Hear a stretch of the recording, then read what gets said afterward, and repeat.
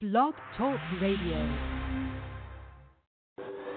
Welcome to the Paula Price Show, where you can experience scripturally organic, culturally unmodified teaching, get answers to your questions, and receive powerful prayer from your host, Dr. Paula Price, author of the Prophet's Dictionary. Tune in now and get ready for an exciting time of encouragement and transformation. Welcome your host, Dr. Paula Price. We're back for another week of the Jesus and Paula Show, starring Jesus Christ and Paula Price. Dr. Paula Price to the rest of the world. I remember a long time ago when Dr. Price would speak about the Lord talking to her, calling her Paula. And I was like, well, I guess he doesn't call you Dr. Price, does he? And she said, no. And if you know Dr. Price, you know that's exactly how that moment played out. No, of course not. You know, he's the creator and I'm the creative. I'm like, right, you know, I've only heard you call Dr. Price. And so, sidebar, welcome to today's show, where we continue to go into the deep realms of God, the deep realms of the kingdom. And so get out your notepad, your Bible, your good pen. You know how you need that good pen to take those good notes. And I will tell you, like I've recently said to our congregation and even my students, go back and revisit. Revisit your notes. The great thing about school and education is that ideally it makes you plug in and put a purpose to your knowledge. That's why you go to school. You put a purpose to your knowledge. Otherwise, you could be a hobbyist or something like that. In our leadership training this Saturday, we have our next leadership class with Dr. Price. And I said, well, I have all of the leaders doing homework for each lecture with the rest of the students, because as a leader, you can easily fall into passive learning, where you take notes, you nod, you say amen because you agree with what the lecturer or the other leader is saying, but you don't realize how much of it kind of rolls off of your back and doesn't plug into not just your consciousness, but your habits. It doesn't alter your habits, because profound statements can impact you and they can change you. But at some point, okay, let's be real. We're listening to Dr. Price teach for like 90 minutes in class. That's a lot of profundity. A lot. I'm going back through the lectures, typing out notes. When she did it the first time, I was writing them out, typing them out, pausing, going back. The first 33 minutes of the lecture, I had to stop like 5 times and meditate, think, connect dots to make what I heard and intentional for my future responses as a leader. And so I haven't, this isn't even talking about doing the actual worksheet, homework assignments. This is just revisiting the lectures as a learner and not just another leader who's like, yeah, amen, that's good. Wow. School is different from church, unless you're in our church. But for the most part, schooling is different than churching. Churching, it's the amen, it's the preach, it's the I'm on my feet, and I'm, in our services, walking around the front, about to break out in the back, because you're all stirred up and worked out, and it's hitting a place in your soul. And in class, you also have to let it write itself in your brain, in your mind, in your understanding, in your future, and in your soul. And that comes through the homework, the work, to then put a place for this and a place for that. And I would say to also discipline your learning faculties, because when you're us and at this level, they can get a little slack. They can get a little sloppy. They can get and don't be a teacher who hasn't been a student for a long time. You forget what the students go through sometimes until you are that. Now, it doesn't mean you lower your standards because you understand it, but you go back through it, and it's like, oh, I remember when Prophet Tia was talking about taking biblical psychology. She said, that class almost took me out because of the content as well as the elements of application. So don't cheat yourself as a leader. Don't cheat yourself as a Christian. Don't cheat yourself as a viewer here.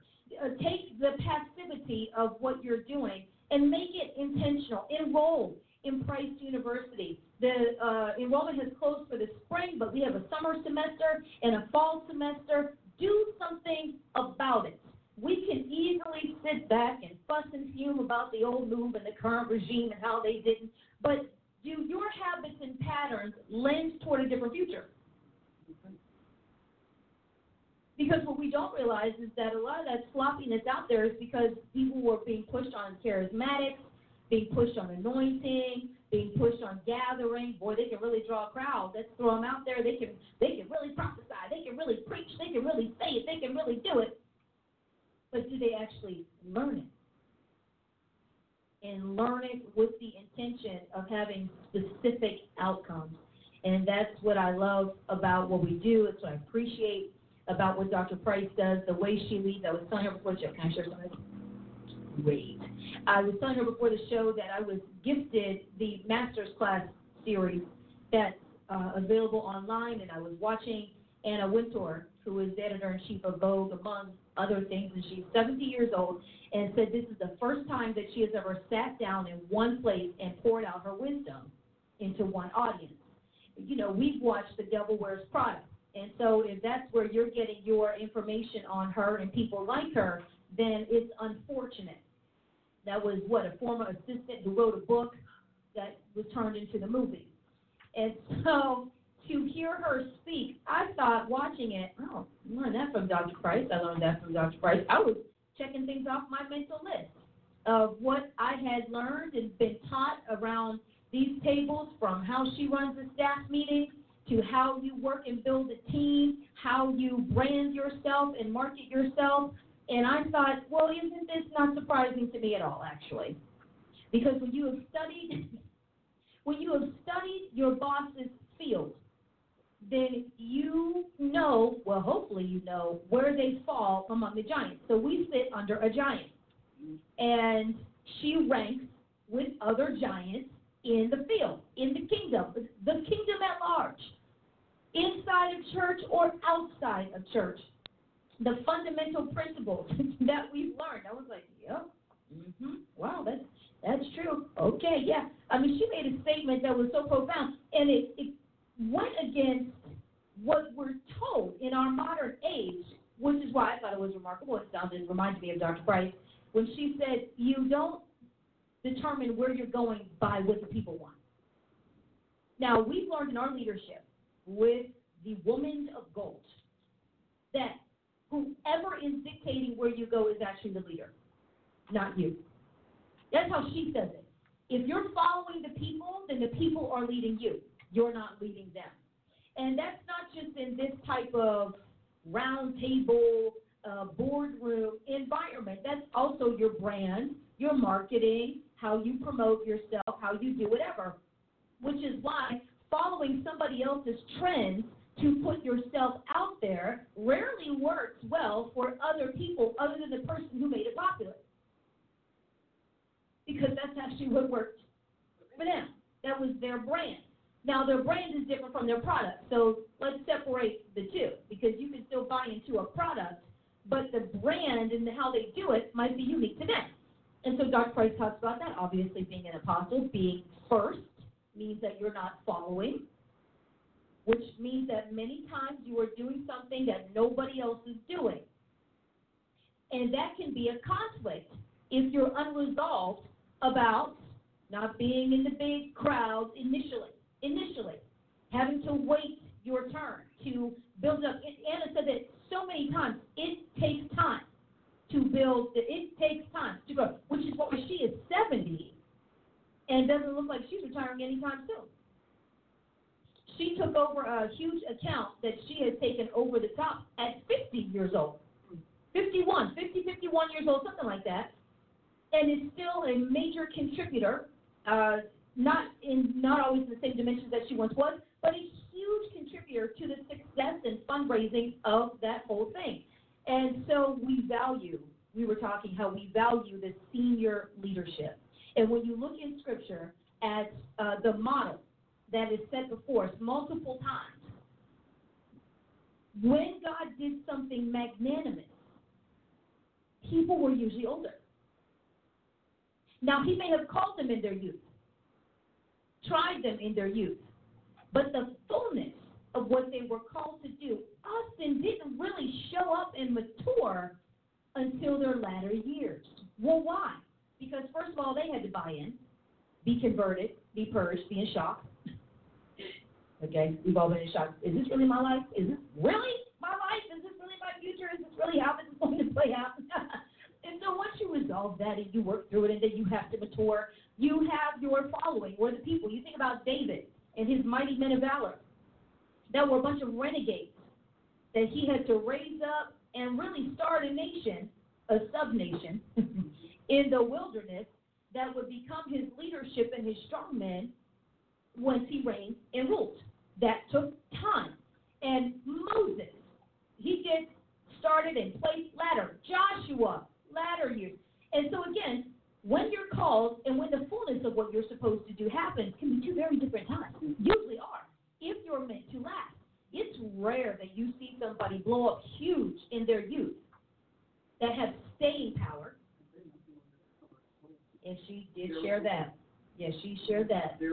They are a balloon. They are blown up. They usually go off the scene for years because what they had to give was not ready for longevity. It wasn't ready for the public many times. And so having to be groomed and cultivated is essential. Sitting under the right mentor is essential. The value of sitting under someone like Dr. Price, who has paid the price. The price is right. Is that what he said on Daystar? The price is right when she came on the show. Over and over and over again.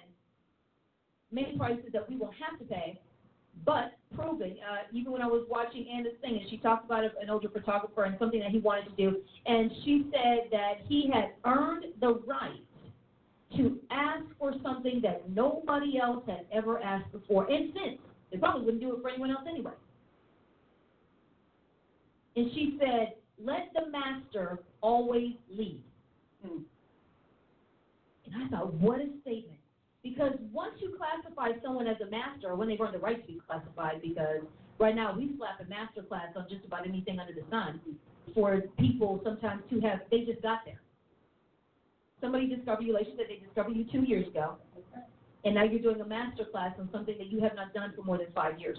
And not 5 concentrated, that's all kind of thing.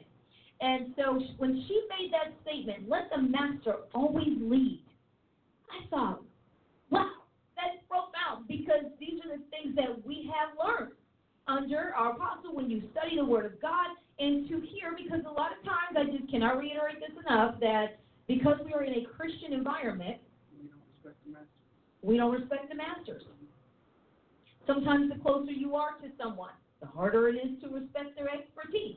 And you know your leader's leadership is under attack when you have a real rolling in your mind of all their failures that you perceive to be failures. Because sometimes what we perceive to be failures of our leaders are not actually failures. And then some of them actually are. And then you have that rolling through your mind, and you start getting all defensive, and what I remember is, and what I know is, and when they want to speak into you, and then the pushback. And so you have to always register where you are as an individual when you're sitting under a master. Because when you reach that master level, it's instinctual to you. It's in your blood. It's in your brain. It's in your cells. It's in your sleep. It's everywhere you go, everywhere you turn. See, the rest of us pick it up and put it down. Thank you. I have homework to do. I pick it up. I put it down. Homework is done. I need to go hang out with this. I need to go do that. I'm going to go travel. I'm going to go have fun. I'm going to pick up another subject. And we don't realize how much when you are not a master, you pick it up and put it down. Pick it up. Now, you might, and the higher you go, you might carry it a little while longer, get stronger, looking for the moment where you go, whoo. But someone who hits that master level is who they are. It is the essence of who they are. And so if you're under a master, you have got to accept, literally, they can't help it. You know. That price will sip on a cup of coffee. You say, you know that picture was crooked. 16 miles down the street. What picture? I know y'all don't even see it yet. I'm telling you, trick it. When you get closer, no. And then you start swollen, and then what happens? They were right. You want to insult somebody really deeply? Always tell them they're right after you told them they're wrong. Now, you may not realize that you are dismissing because that might be your actual way of thinking. Well, I'll see for myself. Look, a lot of us have that I'll see for myself mentality. It's so irritating when somebody asks you a question, you give them an answer, and then they say, are you sure? Are you sure? Isn't that why you asked me? If I wasn't sure, I would have said, I'm not really sure. I think it might be possible. Don't quote me on it. You know, all those things. Look into it.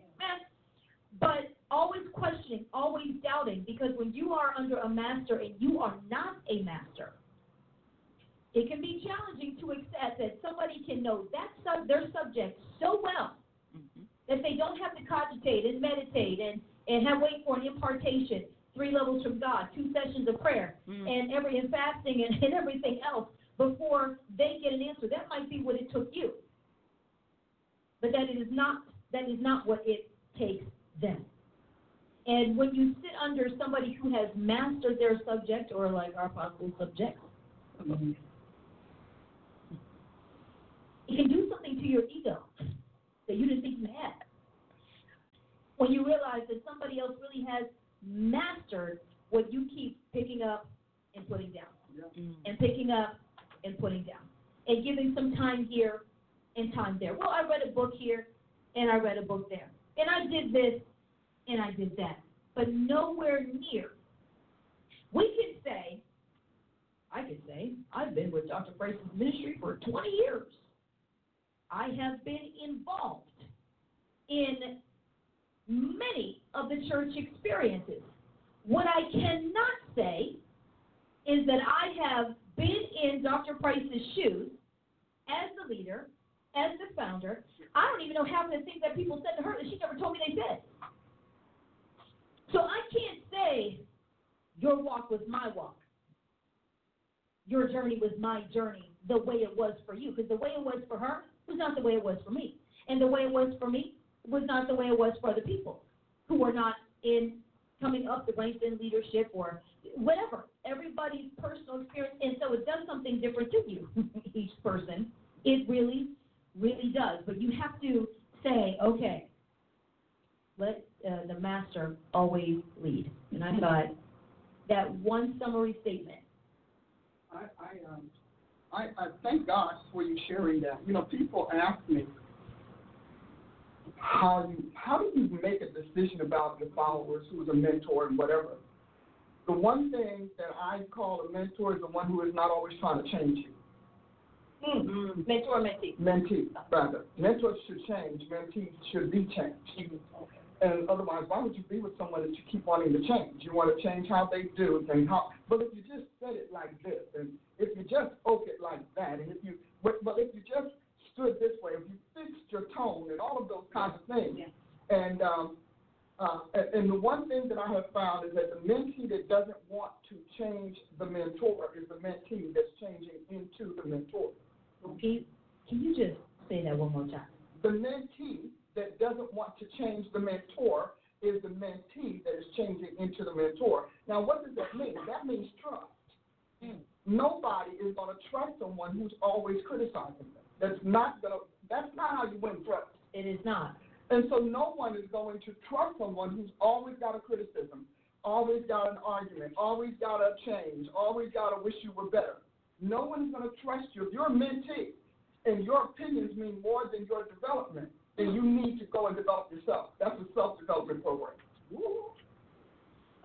And you need to go and develop yourself. Because when you are a mentee, you're there because you're looking to become what you've admired and you esteem to. And so that esteem is now turned to aspiration. You aspire to be this person, then you go to a mentor to be changed. That's true. To be grown. You go to lay down your opinions. You go to lay down your thoughts. You go to dispel your own whatever they might be. That is why you go to a mentor. You don't go to a mentor as an audition. Nobody wants you to audition for their 50-year career. It's as if we're auditioning because we want to go to show off. We want to go to talk about how much we have. And all of that is to subtly say, I'm here for you to approve me, not improve me. And you know she said something very similar to that. 35 years. She said people come into the interview with me, and I can tell immediately when they're rattling off all the things that they think I want to hear and not the truth about who they are. Because that's not why they're there. And so I literally do not regard a mentee that can't shut up. I don't regard a mentee that continually tells me how it is for them. Because if I'm the one you're coming to because I've achieved, I've arrived, I'm something, then I'm not supposed to learn from you. And to me, such mentees are always trying to teach you what they got. So they're not good learners. If they're not a good learner, then they're not a good mentee. And if they aren't a good mentee, they will never be a good guard. They will never be a good supporter because you will always have to fight their agenda and yours. And in the church, we call that an Absalom spirit. Absalom thought that by virtue of being his child and being the kid of the king and being the brightest one and the quickest one and the most achieved one, he just knew he was a shoo-in for his father's position. And so as his father aged, he ran around and he had a "my dad's getting old" campaign. Y'all better suck up to me. That was Absalom's mom. My dad's getting old, and listen, I've got the long hair. I'm the beautiful one. I'm the gifted son. I'm talented. I'm brilliant. I'm innovative. So he had his own campaign in the nation to win the people over so that he would be an immediate shoo-in. He had a lot of brothers. So he'd be an immediate shoo-in for the seat on the throne. Now, here's the difference between an Absalom. See, we're Christians, so we can say Absalom. You know, if I was in another thing, I'd have to come up with something else. What, I can't tell you right now. Since I don't have to, I won't. But the difference between who Absalom thought he was and who God knew he was is the fact that God took Absalom's head. Let him know you are campaigning for a leadership that's not ordained to you, and he took his head. And so, head being very symbolic. I'm getting your leadership candidacy out of my way. So Absalom's attitude was different. Absalom figured, if I win the people, I've got the throne. David's attitude is, if I can pour myself into you, if I can literally dump me into you, you'll keep my throne. And you'll keep it my way. And some of you all, you're about to put your children in position. You're about to put your nephews. You got that nepotism dynasty thing going on. But you need to find out who's going to keep the work that you have done when you're gone and you're no longer there to impose it. So I do a lot of thinking. So when you look at the two sons, the one God ordained and the one who ordained himself, you understand, Absalom was politicking every day. He was doing favors. He had this list of people that he had given promises. He'd already given out promises to people that if they would accept him and embrace him as king. And so he virtually took the people's heart from his father so that the people would follow him, and he did it by thoroughly discrediting his father. He kept talking about dad sick, dad getting old, dad got spread, dad been at it a long time. That's subtle language for he's on the way out, and you all should shift your trust and your faith to me. That's Absalom. Now, whether Absalom meant his father harm or not is debatable, because he may not. But the fact of the matter is he did his father harm. And he did it because he had his own views, his own perspectives. He felt that what Solomon got taught, he could reign because for him it was calm. See, we've had that over the last 20 years, that tension between caught and taught. Absalom caught it. But Solomon got it from David because David taught it. And you don't know that Solomon is the chosen one because Solomon is in class. Solomon's in school. Solomon's learning David's wisdom. Anybody hear what I'm saying? Solomon is doing all of that And nobody realizes it. He's not out politicking. He's not taking every revelation and making it a platform. He's not out handing out cards, and he's not out winning his own stuff and setting up his own organizations and making promises. Solomon is learning to be like David. And I'll tell you, Solomon is so much like David, he had David's woman issues. It's true. He brought it all to him. But Solomon, the Bible says, we don't often hear this because we talk about Solomon, and we act as if Solomon had no wisdom until he had that dream from God and that visitation. But the Bible says that David had the wisdom of an angel of God. He had angelic wisdom, that Enochian wisdom. And that is what Solomon got while Absalom was politicking, because Absalom didn't have time to be home. I'm not going to be sitting at home, sitting there listening to you. I'm not going to be doing that. He had to be out winning the country, wooing the country, hoping to win it. And when you are a leader, and you know, especially if you're a person, when you get a certain age, you have fought so many wars and so much crazy, you're like, I already made up my mind. I don't care what you say. And that's what happened. Even when David's sons put him off the throne, he had to go into hiding. Yeah. Because they were so obsessed with getting him out of the way. They were so obsessed. He couldn't pick his own leaders. He couldn't pick his own replacement. He couldn't do anything but get out of their way because they had heard from somebody. And you don't realize that as long as that person is sitting and on the planet and whatnot, they still make the final successor statement. So when Adonijah decided that my dad won't die. I've been waiting for this guy to die. He keeps hanging on. Every time I go around, then we pull the plug. We turned out the lights. We've done everything. He keeps coming back. He won't die. This king will not die. I'm supposed to be there because his competition is eliminated. His only competitor seems to have been, because nobody counted Solomon, his only competitor seems to have been Absalom. He's gone. And he learned from Absalom. Well, I'm going to do this, I'm going to do that, I'm going to pay attention. And nobody considered Solomon because Solomon came from Bathsheba, that woman who wrecked our father's life. Nobody thought that the Almighty would take a child born from all of that crisis, all of that calamity, from all of that uncleanness, and put that child on the throne. Nobody believed that. I would imagine Solomon's life was horrible. You're nobody. You never were anybody. Nobody wants you. Oh, why are you here? We all know you'll never be king. And meanwhile, Solomon is so good, he's not telling them, yeah, but while you all are out politicking, Dad's giving me classes. Right? So politic on.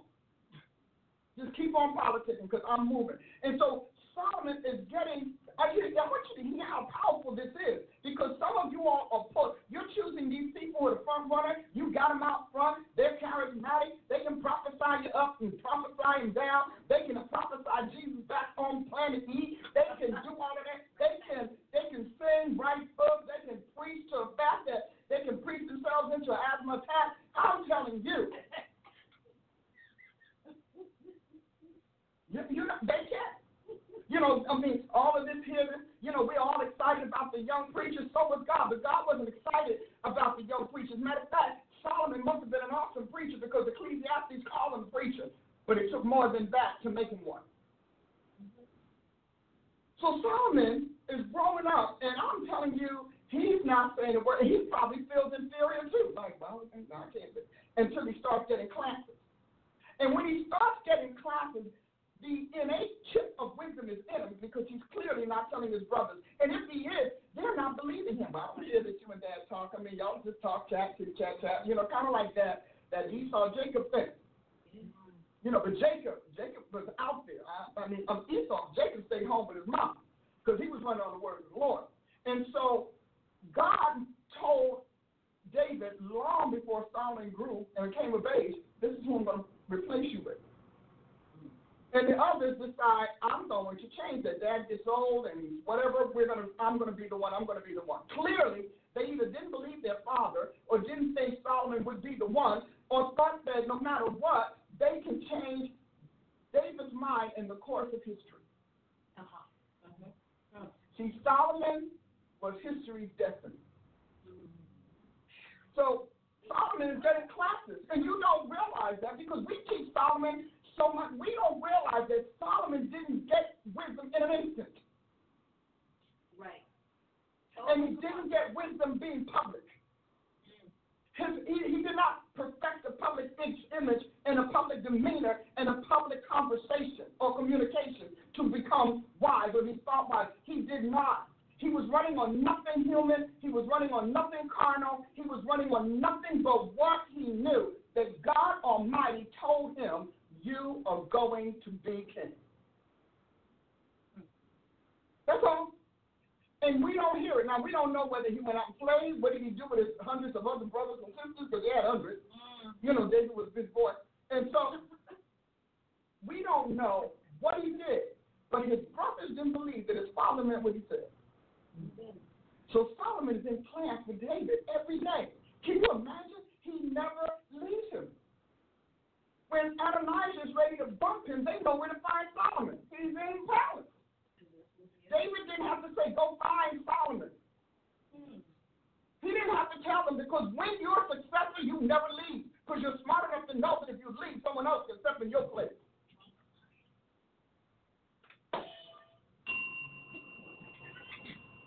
That's it. Successors don't leave. John knew he was going to be that one. Peter knew he was going to be successor, but who really knew it was James. Not the James that was killed, but the James that grew up with Jesus. Right. He knew he was like Solomon. Everything that Peter didn't have time to listen to because he's off doing something else, being politicking. Because Peter was clearly sociable. He was clearly that guy that needed folks to like him. He needed that sociability. He needed to be out there. He did. And he finally got out there so far, Jesus' brother took his place. You know, you don't hear people say, now, I wonder how that switch happened. Right. Peter starts as the head of the Apostles' Council, and next thing you know, he's in Galatians and James is running the ship. How is that? Because James was with Jesus all the time. When you read John 7, James is with Jesus' brothers, and they say his brothers, but there are two brothers you know never left him, James and Jude. And can you imagine, like Solomon, they're sitting at Jesus' foot with John, because you know John never left Jesus. Never left him. We don't know where the other apostles were, but John was standing there when Jesus was dying on the cross. And Jesus knew that as long as he had a John on the planet, what he started, his work that he started would be kept the way he started it. It would be his vision. It would be his dream. So here's John, here's James, and here's Jude. But what do we get all excited about? Peter, James, and John. And the twins were cute. Come on, who wouldn't want the novelty of twins? Look at it. And I have nothing against that. I'm telling you the story the way it went. But it was those three that were on the mountain. Those three were on the mountain with Jesus. And next, you know, James is beheaded. Peter is the frog. He's off doing something else. At least he's not in his seat. He went from being in the founding lead seat. Why? Because the Lord is smart enough to know what you do when out of the public eye. He knew, getting back to David and Solomon, he knew Solomon knew Israel. Solomon knew politics. Solomon knew business. Solomon knew warfare. He knew being nationhood. Solomon knew that. Why? Because Solomon was with his father every day. Not getting a list, not giving affirmation, but literally listening to his father open the archives and books and whatnot and bringing them to him and explaining them by letter and spirit. So you can read it by letter, but you need a human to get the spirit. Because letters are literally spiritized by humans, by us saying it, speaking it out loud, showing it, dramatizing it. So when you are a mentee and you want to assure your spot, because a lot of people, God made a promise to Jeroboam. He said to Jeroboam, if you continue in Solomon's doing right by Israel and whatnot. He knew Solomon's footsteps were why Jeroboam was corrupt, because Solomon couldn't hold on like his dad did. See, Solomon could not keep the fort because the one thing that he kept doing was what took his father out, how he came into existence. And that is, he couldn't get the appetite for women out of his face. And so he spent a lot of time wooing and winning women. And that many women in your soul, or that many men in your soul, will take you from everything, destiny being the least of them all. But before he got to that point, before he gave into that appetite to the point that appetite began to own him, it began to rehabilitate him from Christ, from his nation's God, to the monarchs and royals of the earth, because that's what kings did.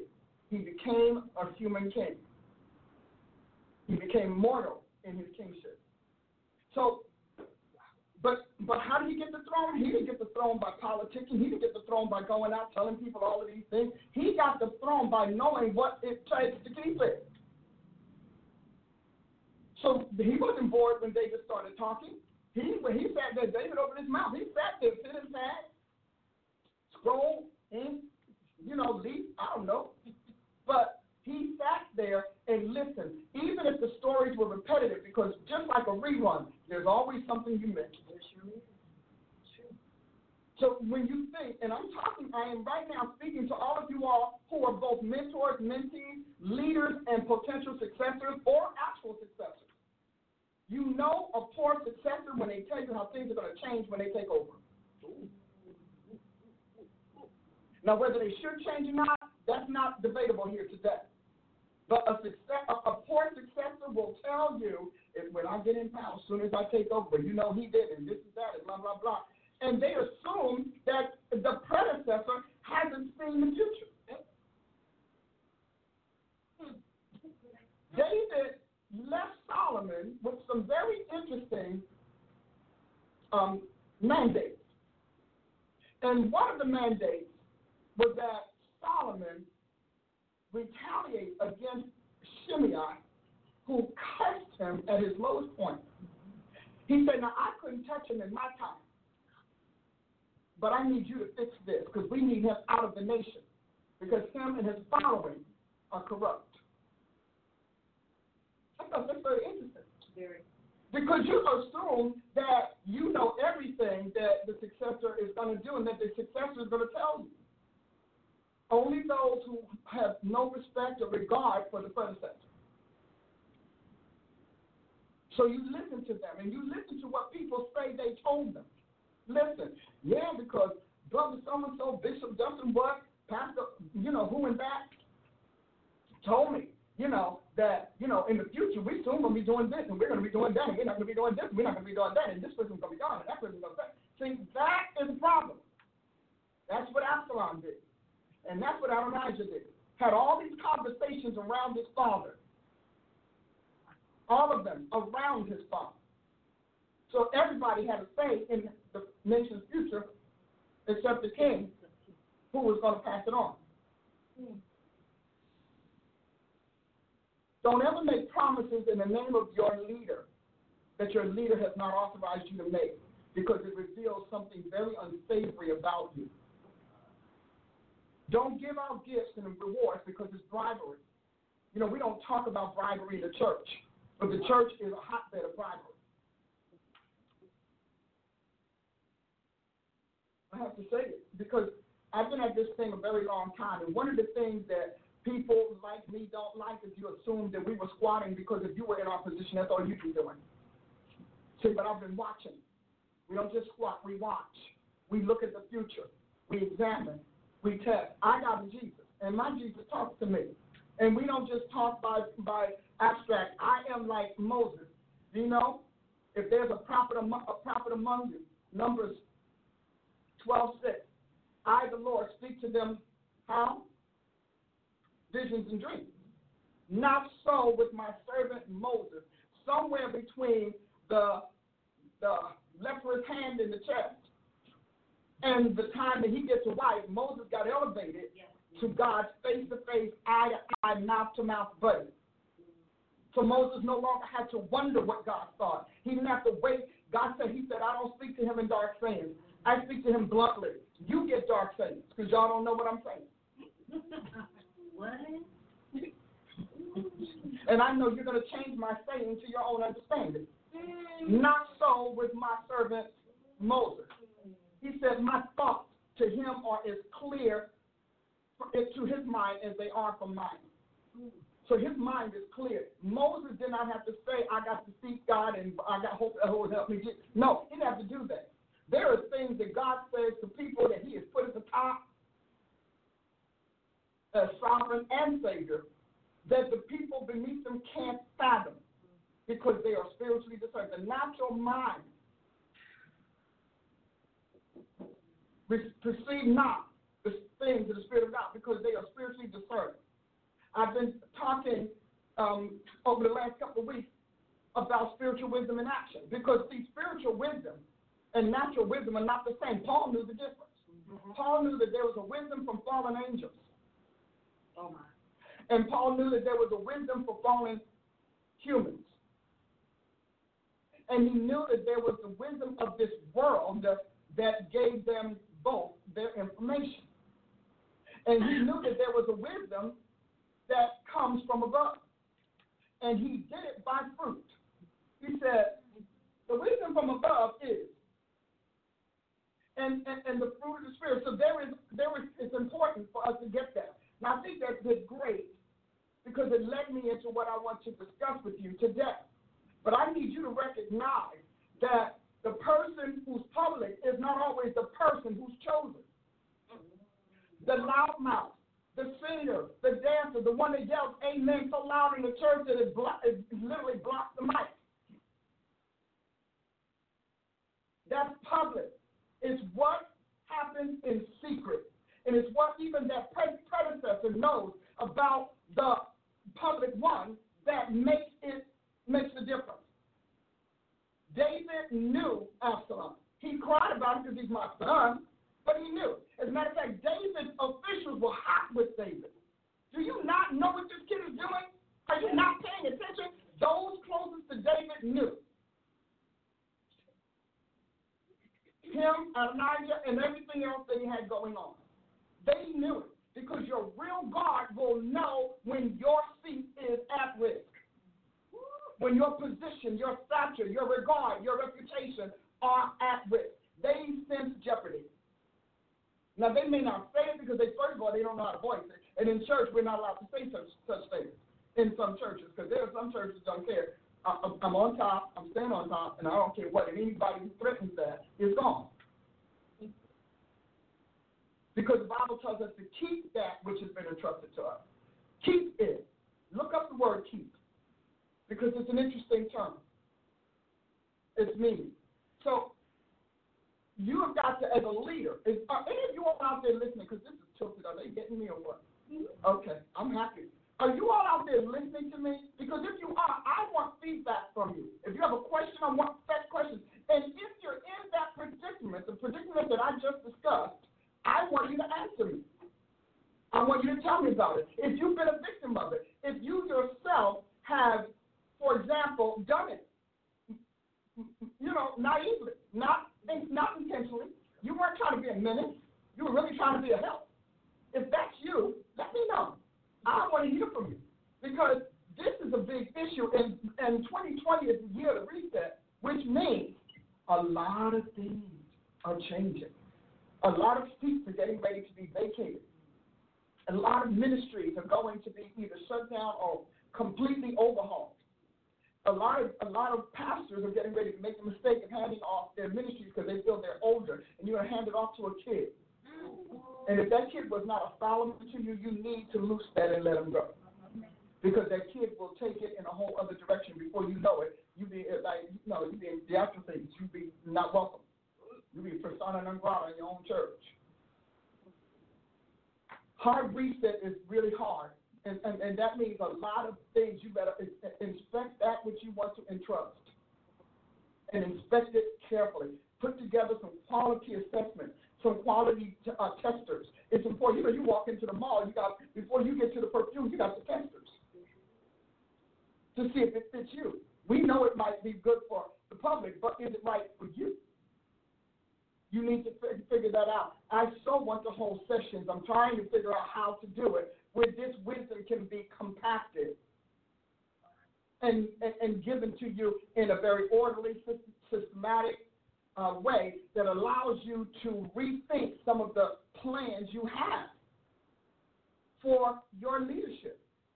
And also to answer questions you have about leadership that just don't strike you the right way. It is not as if they're doing anything wrong, because spiritual wisdom and intellectual wisdom, natural wisdom and human wisdom, they're different. They have different indicators.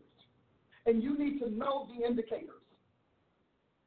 Because if you don't, you will go and still, choose somebody because they wear nice suits and they wear $1,500 watches and all of that. The fact that a watch that goes tick-tock is that $1,500 is important to them and not just an accoutrement should talk to you. Because that speaks to a value system. That speaks to appraisal. So you have to think about it. Think about it. And I'm saying this because God gave this to me for you today. He kept talking to me about it for you today. Some of you are about to make a really big mistake. And who you are choosing is not who God has selected. Find your Solomon, which shouldn't be hard because true Solomons are sitting at your feet. They don't leave you. They're not out doing other jobs. They're not out doing other things. They're not out trying to find their way. They're not out trying to use what they can get for you as quickly as possible so that they can rise as fast as they can, so that they can remove you. They're not out doing that. The Solomon is with you to become you, to keep what you have created, what you've built, what you've envisioned, as you did it, keeping your vision not just in paper, not just in fact, not just in writing, but in spirit. Because see, it's the spirit that does it. Because the life of all flesh is spirit. The body without the spirit is dead. So you may have a body of documents, but do your people know the spirit of those documents? Do they share? Or do they say, yeah, well, we just do this because, when I'm in charge, or if I had it, if it were me, as soon as I get it, you pay attention. You need to pay attention to what people do with your thoughts, what they do with your prayers, what they do with your vision, what do they do with it, and how are they handling it? Are they handling it by modifying it for what they call the future or the present, or are they handling it recognizing the eternal things from the temporal? Your Solomon knows the difference. That content, that exercise that Solomon had with the two mamas and the baby, Solomon knew one thing. A grieving mother does not care what happens to any kid. And a real mother will lay down her life for her kid. He operated on that wisdom. Those classes, he had wisdom classes with his dad. He knew that. Solomon knew between his brother and himself, the brother who had already coronated himself, who had to literally unravel his coronation, he knew that when his brother asked for a wife, the wife that his dad had, he knew what his brother was doing. You take the woman, you got the secrets. So he wanted that wife so that he could understand, by virtue of her being with David all those days before he died, he could literally milk her for information and make his brother's brain vulnerable. See, when you understand it, you think like it. You listen to how they think. So I got the woman who laid at my father's feet, listening to him sleep, listening to his outbursts, dreams, whatever, listening to all the conversations that were happening in and out of his room. I got her. It wasn't just sex. It wasn't just who's going to make dinner and watch TV at 5. It was all that she picked up, laying at his father's feet. Solomon sat at his father's feet, and she laid at his father's feet. And that's why Solomon says, why don't you just ask for the kingdom? Let this mind be in you, which was also in Christ Jesus. David's sons had the mind of heirs, but they did not have the mind of a monarch. Because they would have known how what they were doing was really speaking to the throne and the nation's future. Because there's a way that people who have to keep the top think. And most of it is not even logical or literal cogitations. It's not coming in their mind. It's years and years of instinct that have become a library that has become an institution. You know, an institution has become a stronghold. And a lot of this stuff is working seamlessly. Don't assume just because you know what people have said that you understand why they said it. Don't assume that just because you hear people's thoughts, you've heard their truth. This is wisdom. I want to have wisdom for leadership. One day I'll get a chance to do it before I leave here, if the Lord is willing. I don't want a whole lot of people in that class, so don't worry about you. Have to measure by, well, only 12 people came. 12 might be too many. And no matter how much these people are putting on these audios, you're getting a thumbnail of what they really know and how they've lived. Because certain things you should take to your grave. And other things you should save for the one. Jesus is the one that God put everything in. And then he scattered it so that no one would ever have everything again.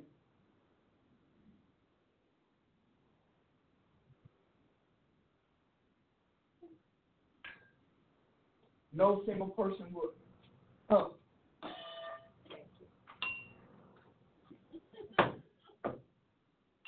They're gesturing here. I have to do this.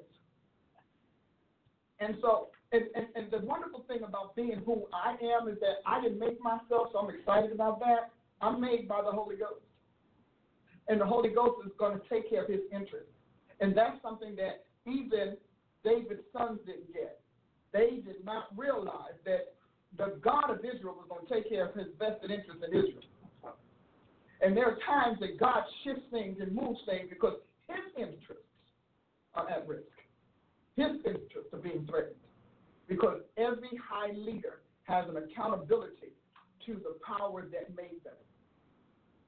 And you need to recognize sovereign means overpower when it threatens me. God's going to overpower whatever threatens his interests and his goals, his end goals.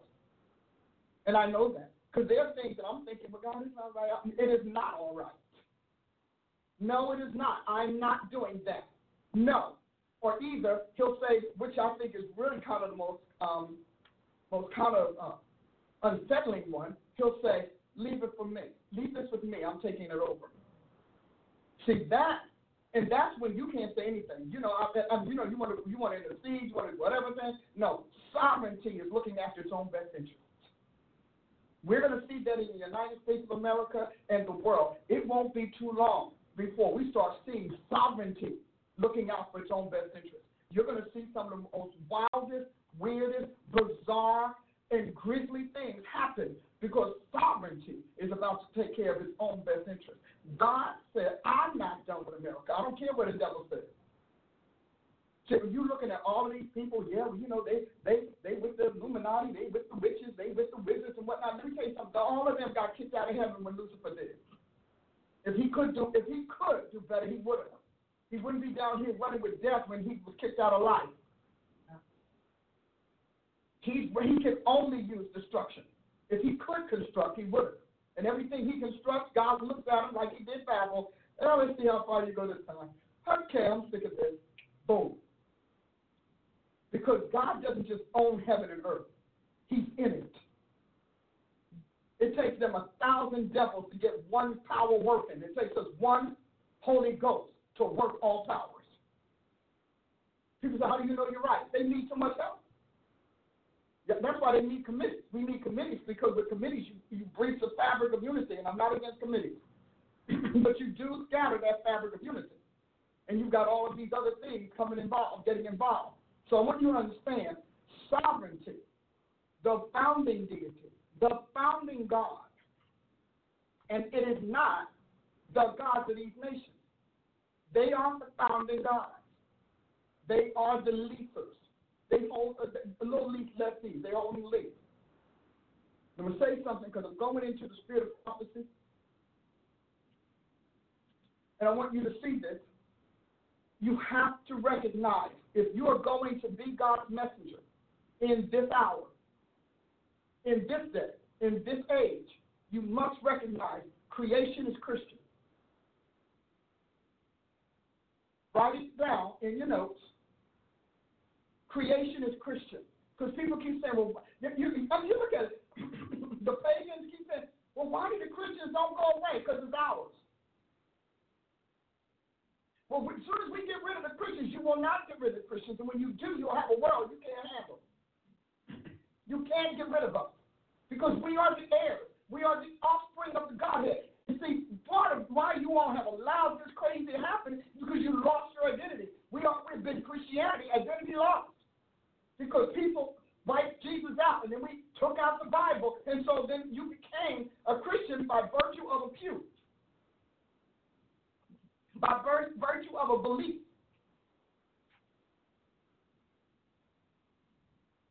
Important. Creation is Christian because creation is Christ. I want you to say that with me 3 times. Creation is Christian because creation is Christ. Creation is Christian because creation is Christ. Creation is Christian because creation is Christ. How are you all getting it online? Do you have it Facebook? So when a prophet decides to prophesy by another deity, that prophet is doing so for one of 2 reasons. Number 1, they actually believe that what they're saying is from the God of the maker of all creation. Or number 2, they have defected from the maker of all creation. As long as Christians keep saying we're no different, our difference doesn't show up until we die. You know, we don't have to worry about it. We're no better than you. We're all human. We are all human, but not all of us are human divine by the Maker, because every human comes from some spirit. The spirit of your father, the spirit of your mother, the spirit of the land. They keep saying they don't believe it. Well, it's the spirit of America. Well, do we believe in spirits or do we not? Gotta make up our minds. And we are born again from above by the Maker. Christianity is not a world religion because it's a world possessor. We own the world. That's why Paul said to them, all things are yours. That thing bothered me for a long time. I kept saying, how can all things be ours and whatever? He said, but if you don't want to possess it, it's on you. God is like, we worked it out in our world. We got him out. We purged his sin. We cleansed his error. And we washed all of the citizens from him. We not only revived them, we brought the dead ones that he killed back to life. And we brought them not back to the life they had that was vulnerable like Adam. We brought them back to the life that's in Jesus Christ that can never end.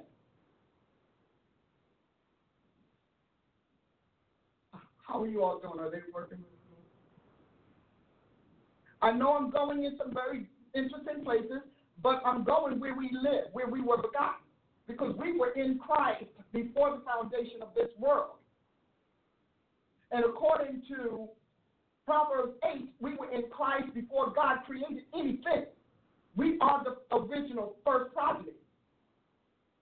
Jesus and us, we were in Jesus. So as he's the first progeny, so are we. We are the firstborn, and then we ended up being when we got embodied. So why am I saying this? Because when I read this, I want you to understand why the prophetic institution is getting ready to be rocked at its core.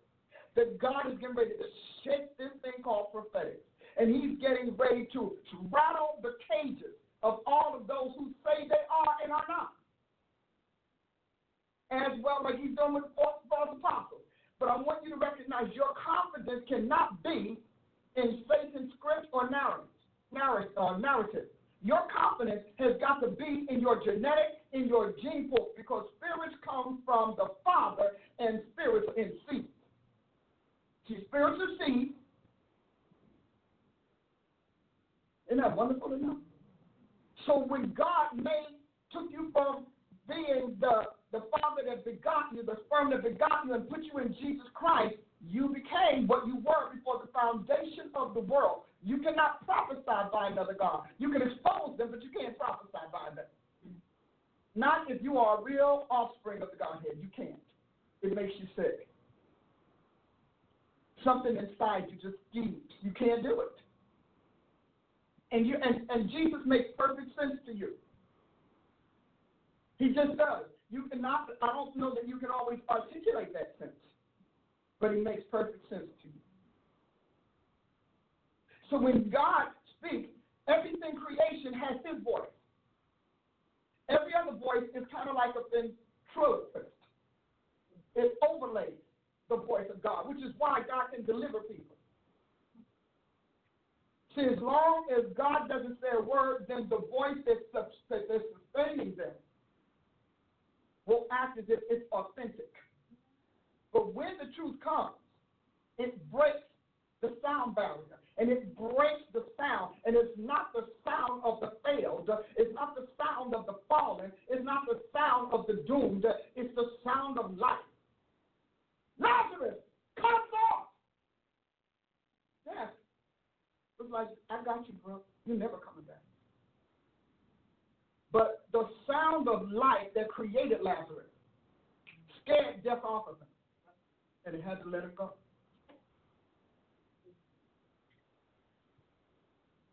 I'm just saying. I'm sipping coffee.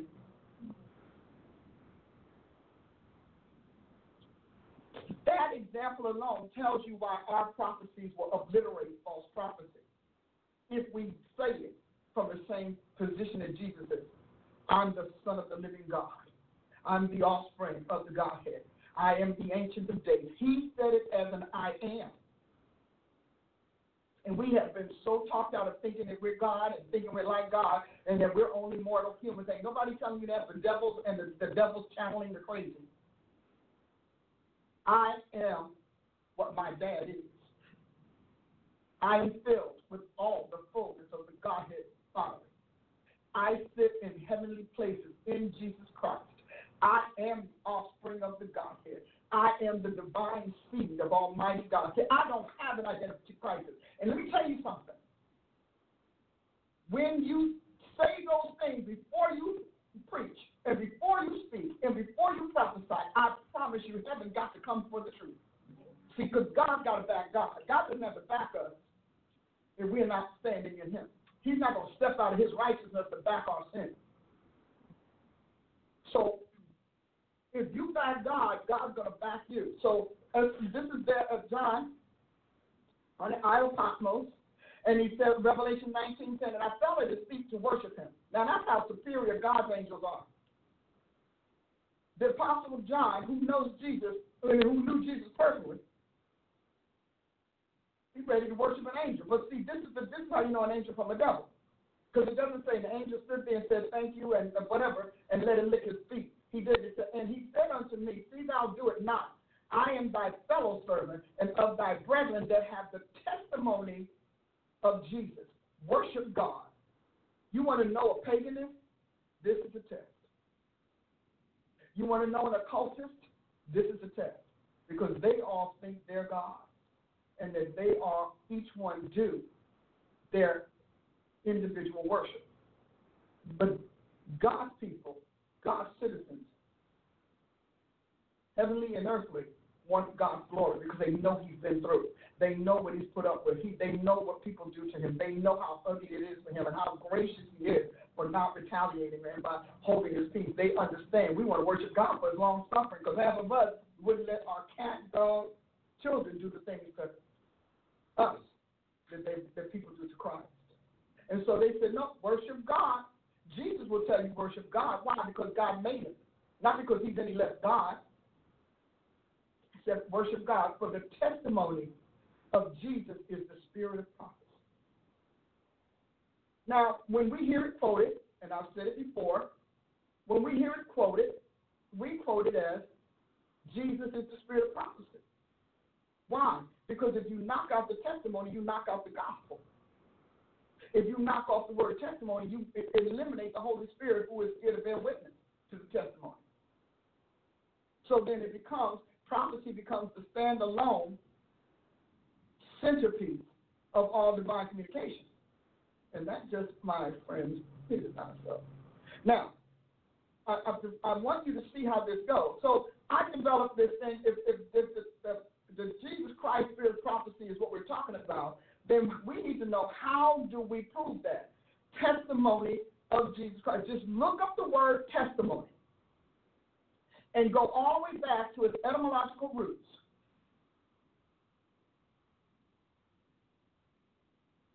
And list all of the synonyms.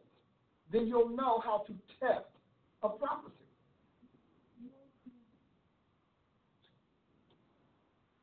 See, testimony, test.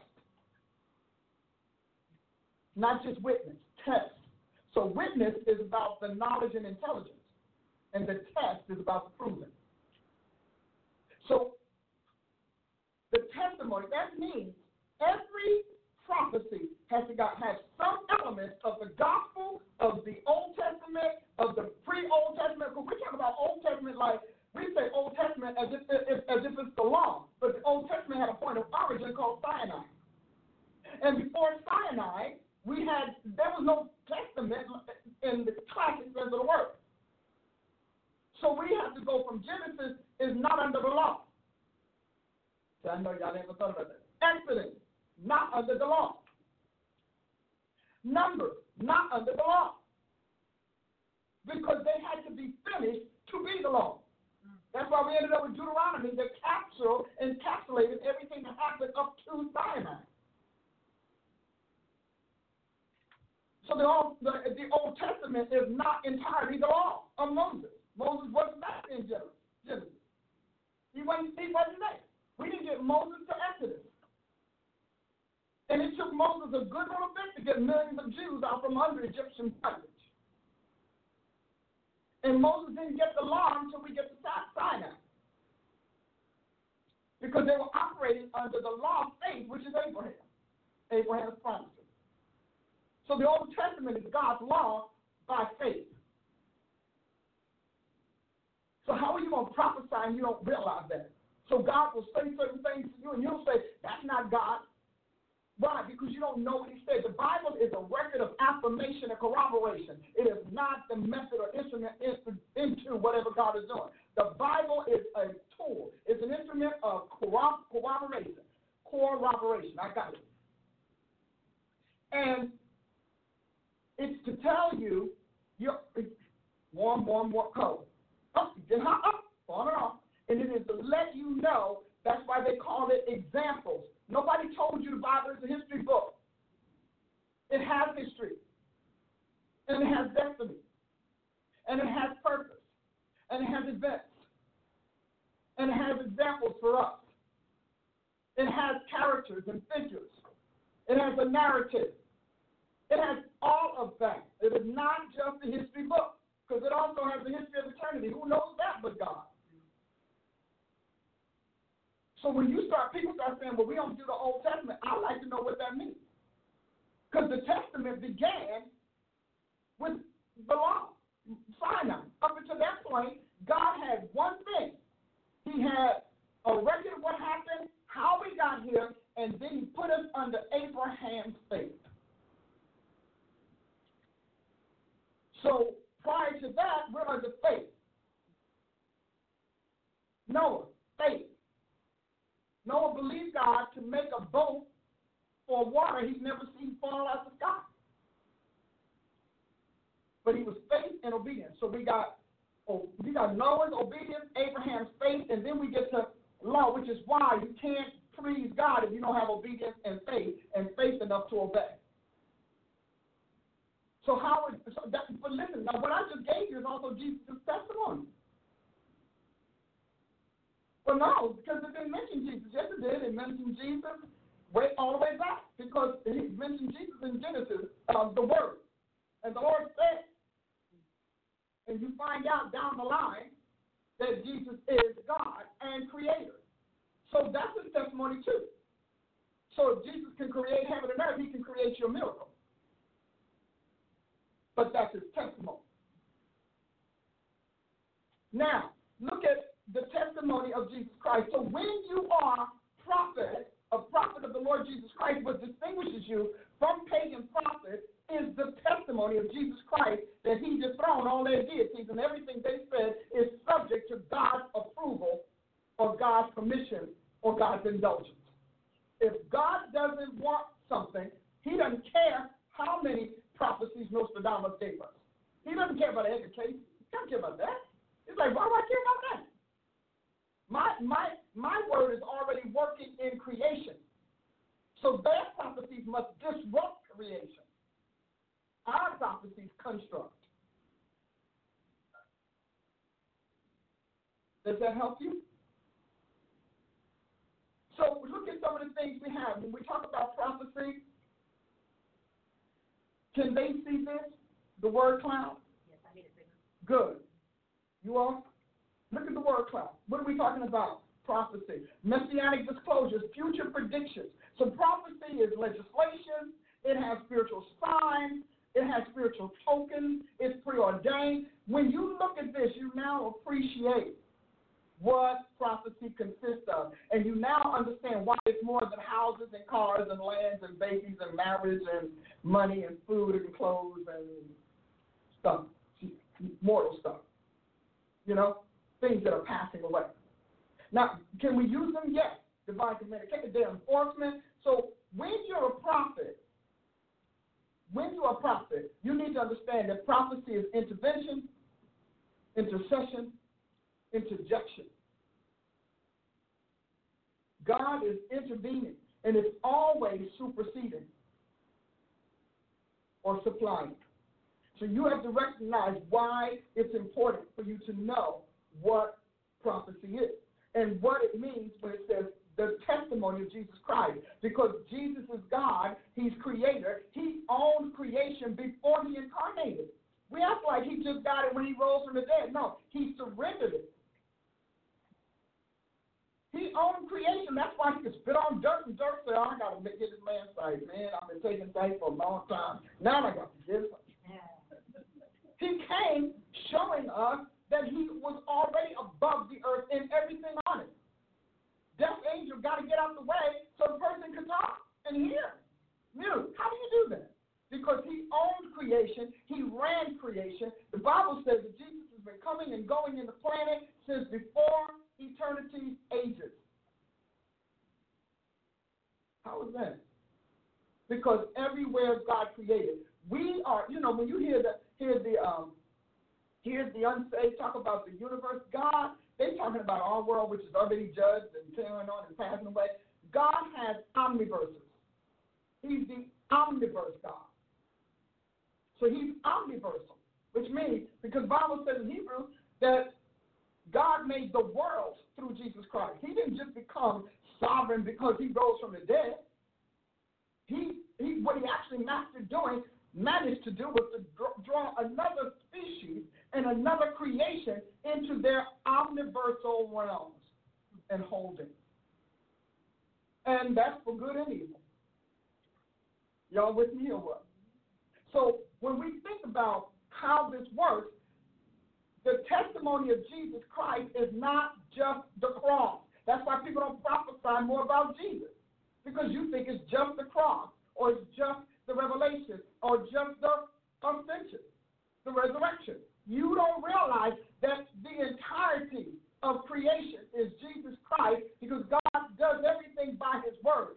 First he speaks, and then he says, let it be. So when you prophesy, and you prophesy all this stuff that has no bearing in creation or has no place in the fixtures of creation, because creation has its own fixtures. So you can say, for example, many of you right now, we're all caught up in this political thing about the impeachment and all of that, and we're just like, well, because we know that this man is not of God, and we know blah, blah, blah. See, that is obvious to you. But to creation that must respond, it's a resistance that is pushing back on. See, because God's word can't return to him void. And if God says, I'm not done with America, he doesn't care what they do. He's letting Satan run out of steam. He really is. He should allowing him they're just plain and stupid. Because he knows the hollowness of what's so important, what seems so important to us. The earth is the Lord's, and the fullness thereof, the world, and they that dwell therein. Now, I don't care how many devils want to tell you that it's not true. The fact of the matter is they can't get back to heaven, so what can they tell you?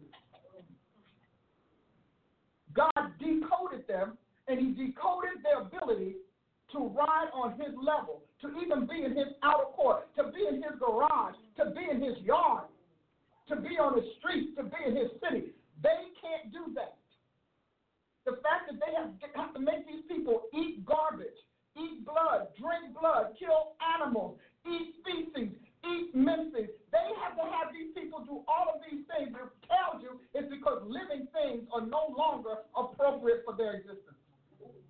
They must eat death because death is what's been put on them. Which is why when the serpent was told, you're going to eat the dust of the earth, we look at the dust of the earth, but what's in the dust? Waste.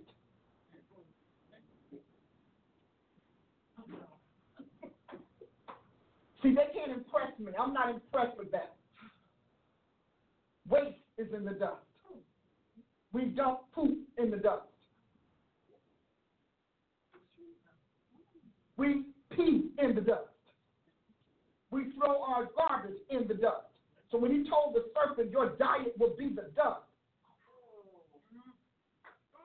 everything that he is moving on has to eat what he eats, the dust. So you all can get all excited about your witchcraft classes all day long. I'm telling you, it's a dusty thing. You're dust eaters. Oh, my.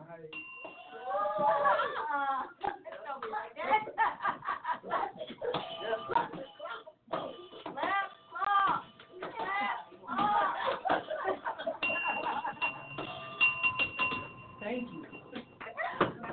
I'm playing catch up. See, you get all excited. Yeah, well, he got this and that behind him. He got the, because now they're all coming out. He got the Illuminati behind it. They still dust eaters. They don't get power from the Almighty. They get their power from waste. And you get enough people to believe your waste, guess what?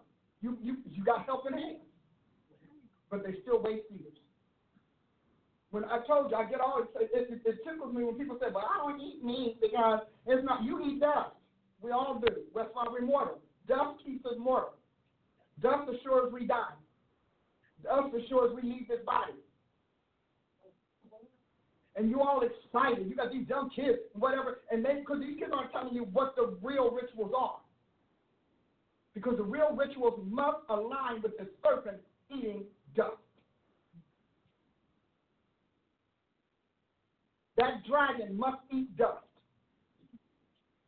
The reason that it helps, it passes on mortality, but when God spikes that thing in the womb, it becomes a person, and he delivers it from the inertia and the neutrality that would not let it become a baby. That little spike, that spark right there, they still can't tell you. They don't tell you what it is. That's God allowing dust to loose a kid. To grow a kid. Don't you just love it? See, this is what I get when I'm talking to God. I don't know what everybody else is getting. I just don't. So, but prophecy, what is that? What I just told you is the testimony of Jesus Christ. I testified on how he cursed the earth. I just gave you a testimony of. Apostle Richard Kent said, pull the covers back, Jesus. I love it. Because you all are saying, well, they can get you better than us. Let me tell you something. These children in this world, Jesus said, are wiser in their generation than the children of light. And you know why? Because they play creation. We don't. We forbid you to touch it.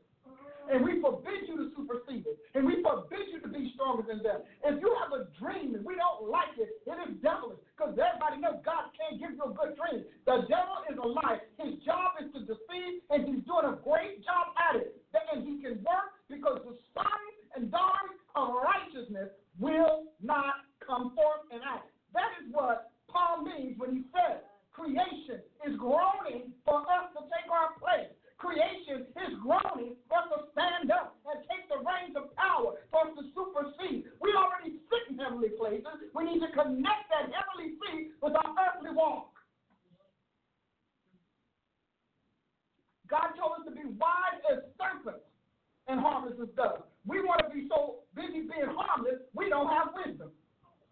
But wisdom is the principal thing. They know God. See, you keep checking your master. Honda. Why aren't you louder?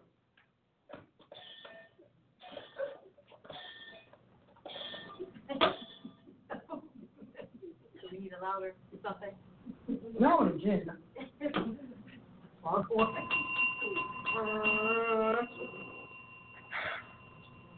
This is what I want to train prophets to do, because this all started with prophets. The apostles got a whole other dimension that we've not even gotten to yet. I've not been able to talk because when God strikes everything with prophets. And so you're so busy not wanting to have to face the devil because you done listened to too many sermons telling you that they snot and boogers and sweat, you can't even handle it. We own creation. We own it. The earth is our God. The earth was created by our God. When you stop saying the kingdom of God and start saying our kingdom, because it's ours, our earth, our place, because that's what they said. We own the world. They said it. And we're like, we're leaving the world. We're it. Creation is Christian. It is not pagan. It's because if it's pagan, and the way it was before God said, let there be light, is their portion. See, because before God said, let there be light, they were under Holy Ghost arrest. They were the swamp land. They were the black thing. They were the darkness that was on the face of the sea. They were powerless. They were all of that. He didn't get power until he got in Adam.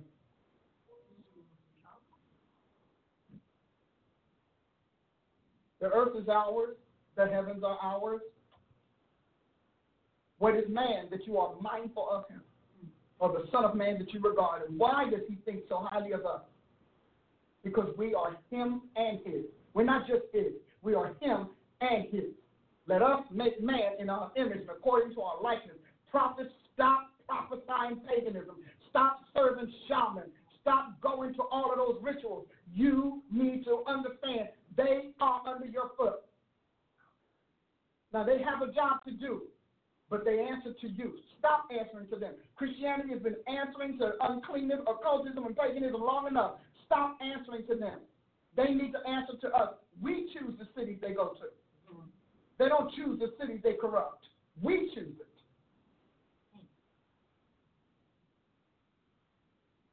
Isn't that interesting? We choose it. We choose what will and will not be. That's what it meant. They were wise enough to know how God operates, and they were wise enough to tell us that God, of the way we understood God, was legalistic. And who was writing laws?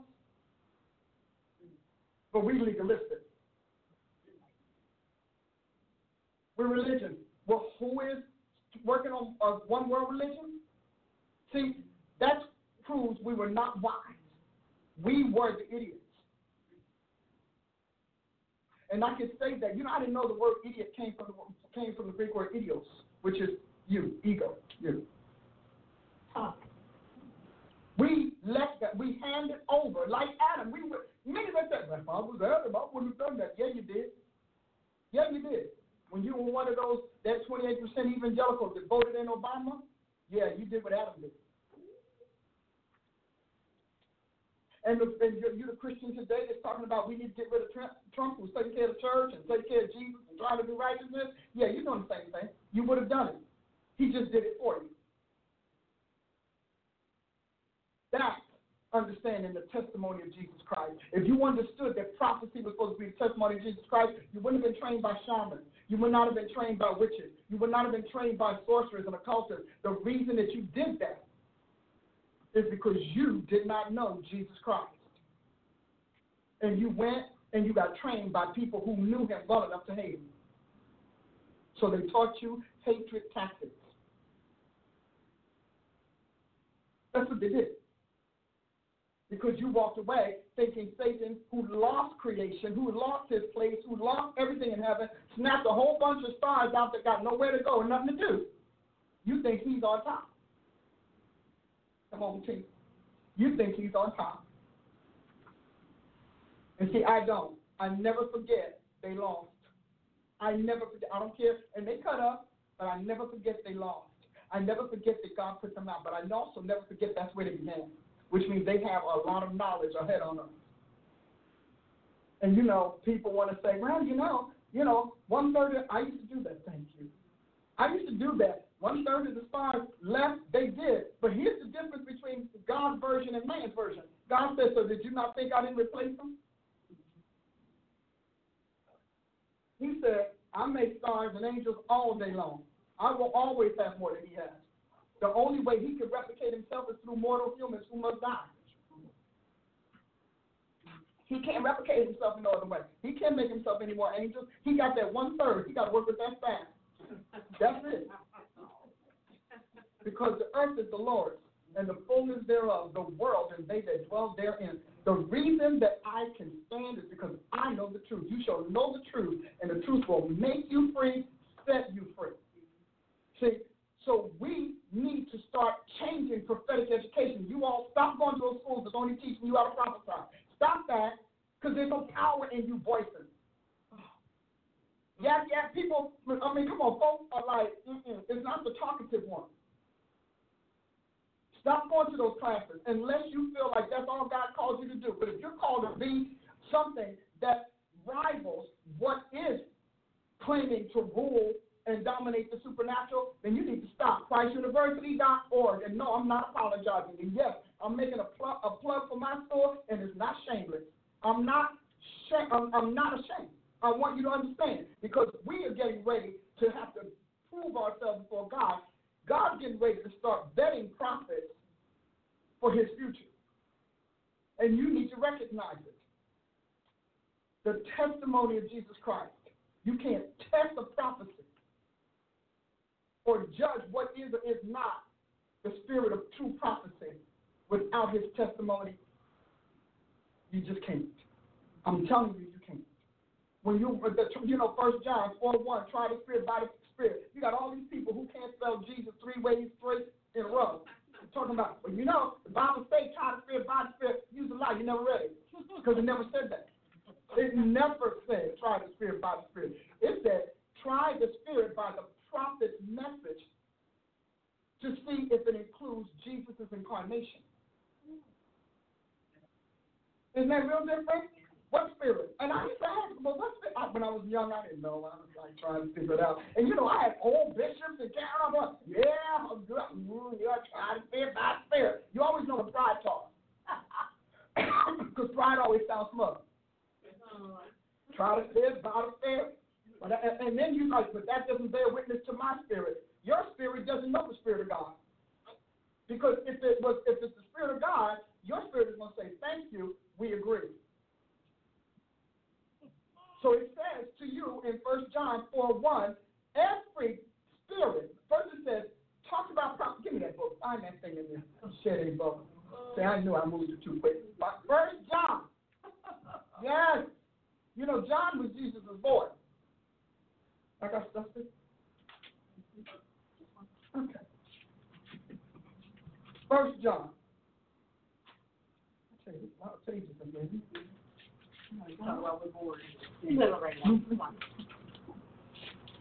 First John, Peter, and then John. Okay, and then it's a single 2- 3-page books in the end. Everything's packed up, that's when you say endure to the end. You got it? 4:1. Oh, good. She may have better things to than I got. All right, read 1 John.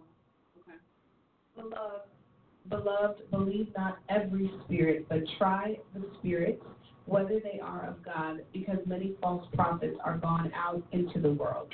Did you ever hear that preached like that? Only in our church. Only when they want to tell you that prophets are false. That's the only time you will hear prophets attached in the New Testament, because they don't want to obey God, because prophets are going to bring you God's third word. What's the second verse?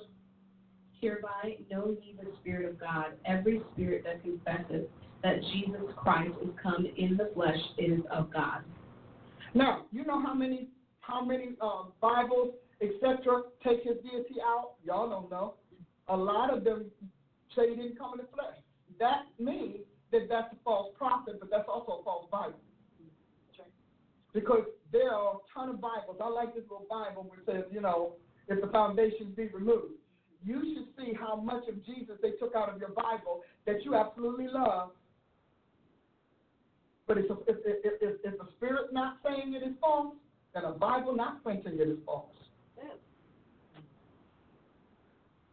Isn't that powerful? Mm-hmm. So there are different Bibles that will tell you all kinds of things. Like the Jehovah's Witness Bible, well, because we like the little Psalms and Proverbs, but they'll tell you that Jesus is not God. He's all of one of many. No, he didn't fall. And when he fell, he came back. See, Jesus never fell in sin. God pushed him into sin. And then he came back. We're all foul. So the testimony of Jesus Christ is how you measure prophecy. So if you want to know if a prophet is real, let them talk to you about Jesus Christ. You want to know if a prophet is right, let them talk to you about Jesus Christ. And I'm going to tell you something. You can tell when they are not because they can't stand the presence of Jesus. It messes with their spirit. Their gut gets icky. They can't stand truth. See? So this one here. And then, so when we go and plug this into Revelation 19:10, you realize that we talking about try the spirit, by the spirit. What spirit? Whose? The dog, the cat, the bird in the air, the pigeon around the corner, the waiter bringing food? What spirit? Test your spirit. No, it never said that. Error. And there's a lot of prophetic error out there. Wow. Some of it intentional, a lot of it just unintentional, just naive, gullible. Did you ever hear it said like that? So a prophet's job is to let us know Jesus is coming and that Jesus has arrived and that he is risen from the dead because the prophets who told us he was on the way. Mm-hmm. Go ahead. Amen. Get your mic. Where's your mic?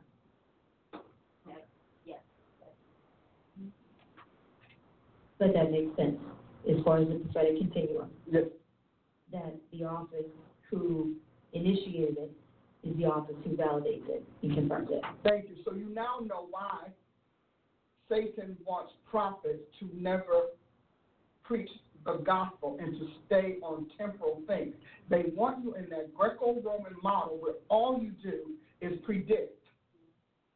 When I heard somebody say, well, I get prophecies out all day long, I thought, but that's probably because you're not discharging the office.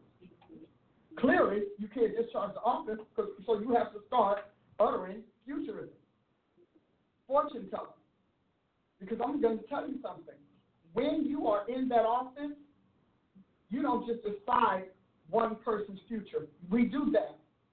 But you're in that office to fulfill the destiny of creation and the destiny of Christ in people.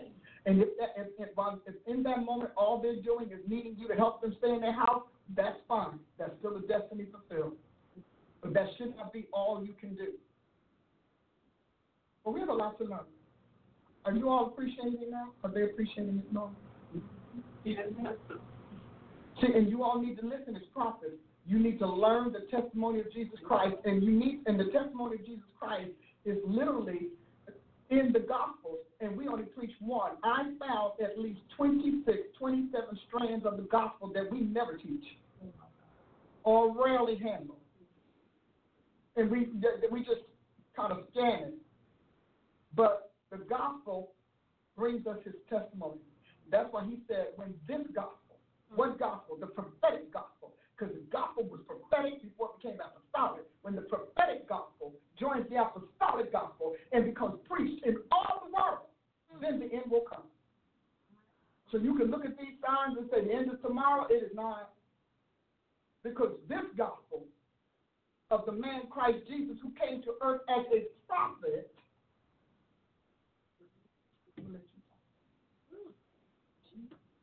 yeah. Oh, yeah, this is really powerful because you've been talking in your Sunday messages about creation being Christian, and as I've been preparing for Sunday school, I've been looking at how much the Scripture really does support that.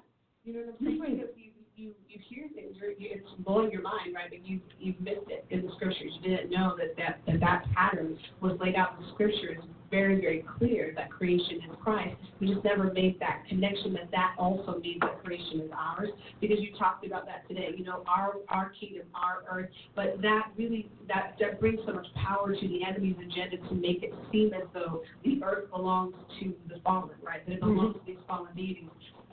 We, as the prophets we were discussing last year, the Pope had gotten together with the Islamic leaders and some of the other major world religion leaders to institute the covenant of a one religion agenda, right? To make peace. And he said our primary job, this is how we know, we talked about the Pope being a false prophet, but that our primary job is, and this is what he quoted, to make peace, right, with all religions and to ultimately blend as one. You all should look it up. I'm not making this up. This happened. They did a summit last year in February, and you talked about that today, about the goal of the one world religion, that we missed the boat on this, because ultimately, while we were being told that religion was of no importance, they were gathering, right? And so just what you're saying is just so powerful, you know what I mean? So just you speaking on that, I think is so powerful. But you said something that I wanted you to speak on again, the differences between these wisdoms, right? The spiritual wisdom, intellectual wisdom, and natural wisdom are different. What's the main delineation between these wisdoms and why it's important? Well, I'm going to go with human wisdom. Human wisdom came about as a result of the fall. And human wisdom came from devils, doctrines of devils, seducing spirits, and doctrines of devils. Those doctrines are BC doctrines, where that means that they are doctrines that predate Jesus Christ, predate the church, which is where they want to go back to, because they cannot get a one-world religion from Jesus onward, because he killed every religion. You see, so you could only get so one world religion is a regression. It's taking us back to before the church, back to before Christianity, back to before Christ, when the world was polytheistic. See, and again, these are things that, you're sitting in prophetic classes and you got people training you to prophesy and end up prophesying because you don't know the truth. How are you going to prophesy something? You did not recognize what they were doing was obliterating your faith, because you were so busy being glad to say, well, at least we're not religious, at least we're not legalistic. Well, I got to say something. Can I say something I'm saying? I stumbled upon these videos called The Watchers with this guy, L.A. Mazzulli. I bought every one of them because I started watching a few of them, and he started showing us how far back this campaign that she just discussed began and how they did it. And he talked, and he has clips of it. It's about, 20 things. I've been watching them. But the one that I is the age of deception. Every prophet, every Christian should watch this. This man has been slinging and slugging this thing out, and with videos and books and whatever. And he has a whole section on the people who channeled the devils, who said their job is to change Christianity and rewrite the Bible. They talked about this, Alice Bailey, Blavatsky, Edgar Casey.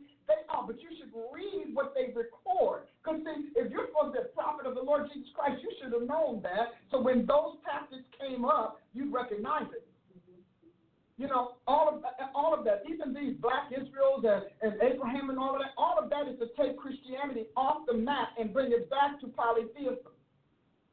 So then you no longer have a choice as to heaven or hell. You get a choice as a deity that you want to deceive you. You get a choice of deception.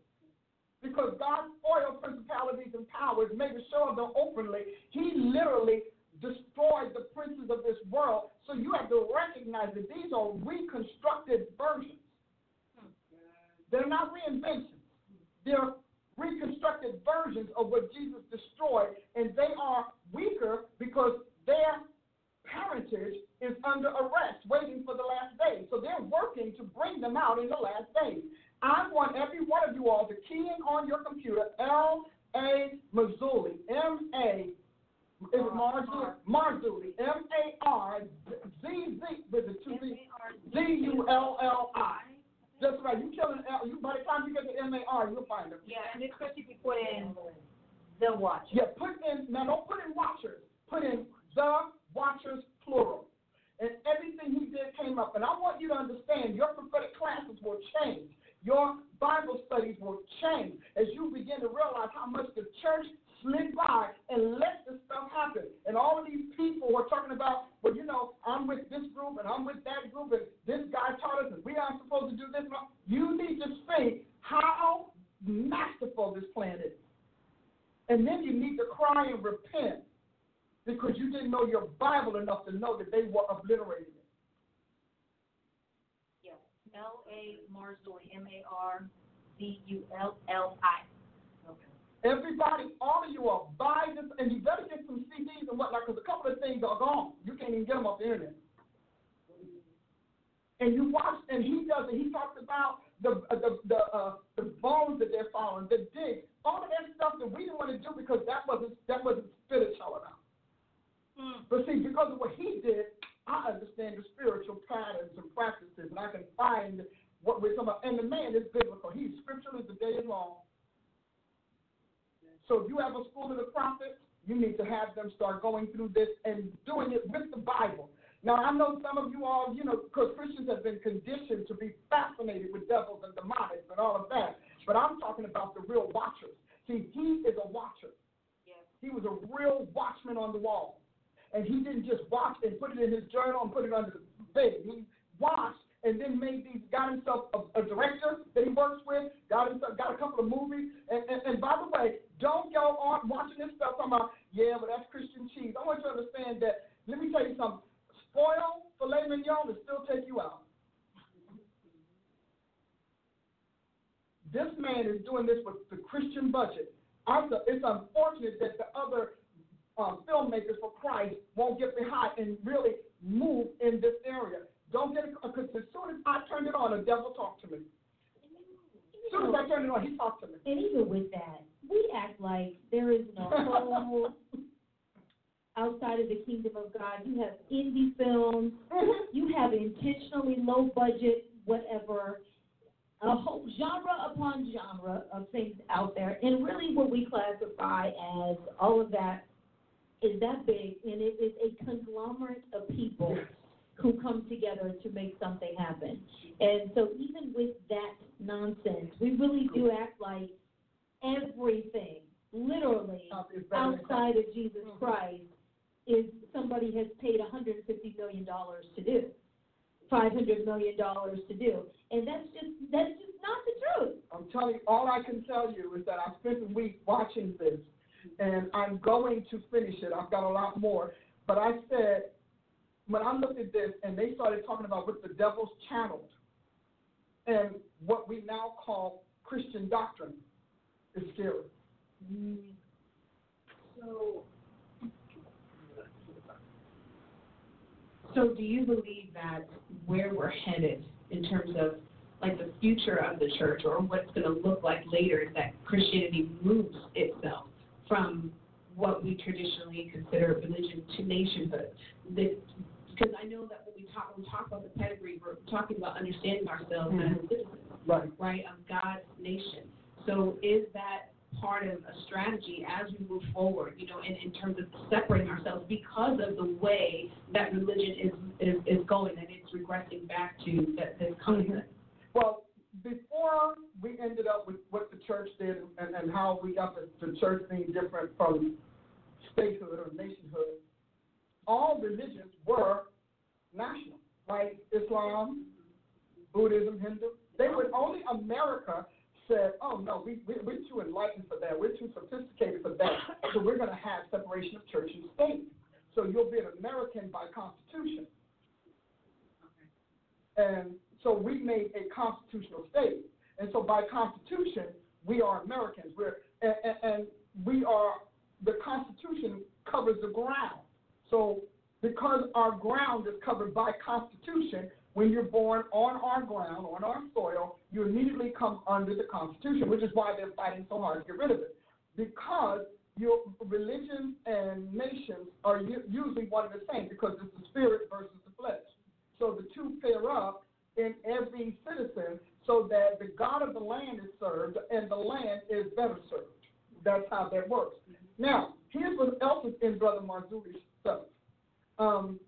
Another thing that they have is why the AI, and they talk about, they have a whole piece on alien abductions. They have 3 or 4 pieces on alien abductions, and they have found that everyone who reported an alien abduction actually came back knowing that their reproductive material was taken. And they're doing it because the spirits need bodies. So they're testing because they're literally, what is the word I'm trying to say? They're literally taking the reproductive material, male, female, all races, it doesn't matter. They're taking that material and they're looking for compatibility with the spirits that they want to reproduce in a being so that they would have their own human construction and the spirit running through that, which is because they're running ahead on the beast and the market. They're going ahead. So they're showing you the scientific things and how they send them. They mark them by sending them back with matter, signal something or other in their body.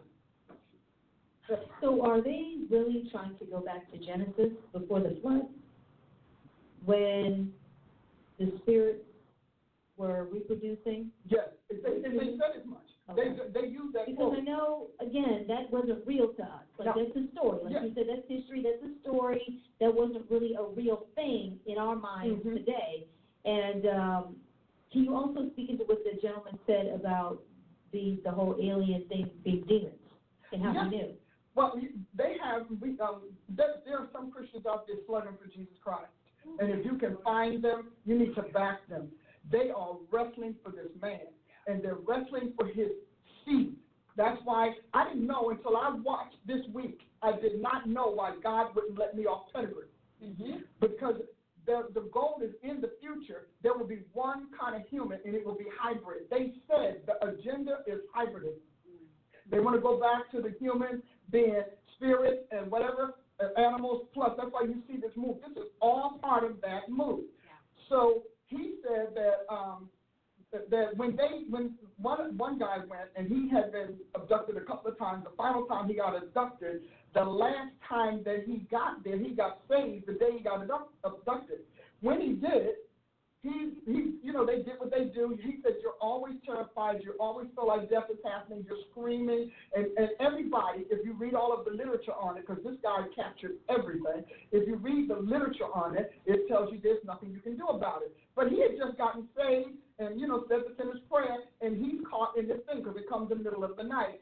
And when it came, he saw it differently.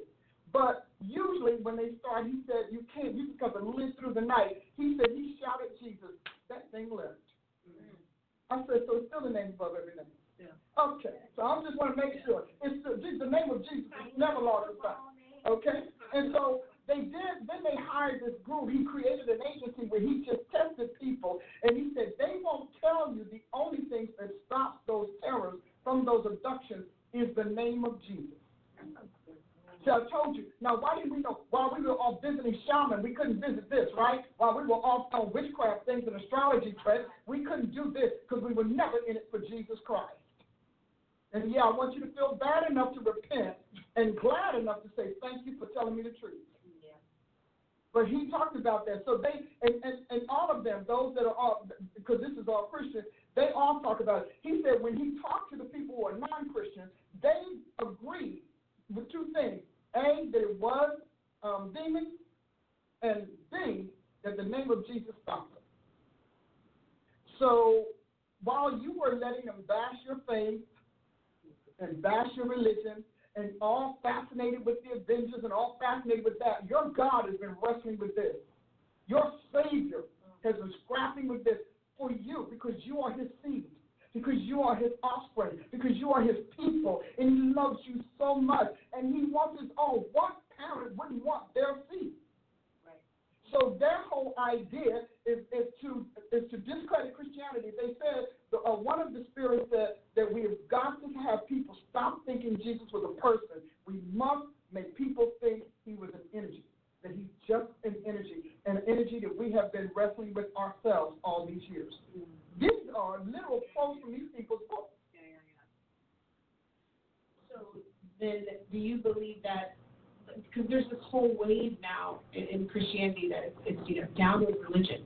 We are that we are supposed to be as far from religious and far from using the term religion as possible.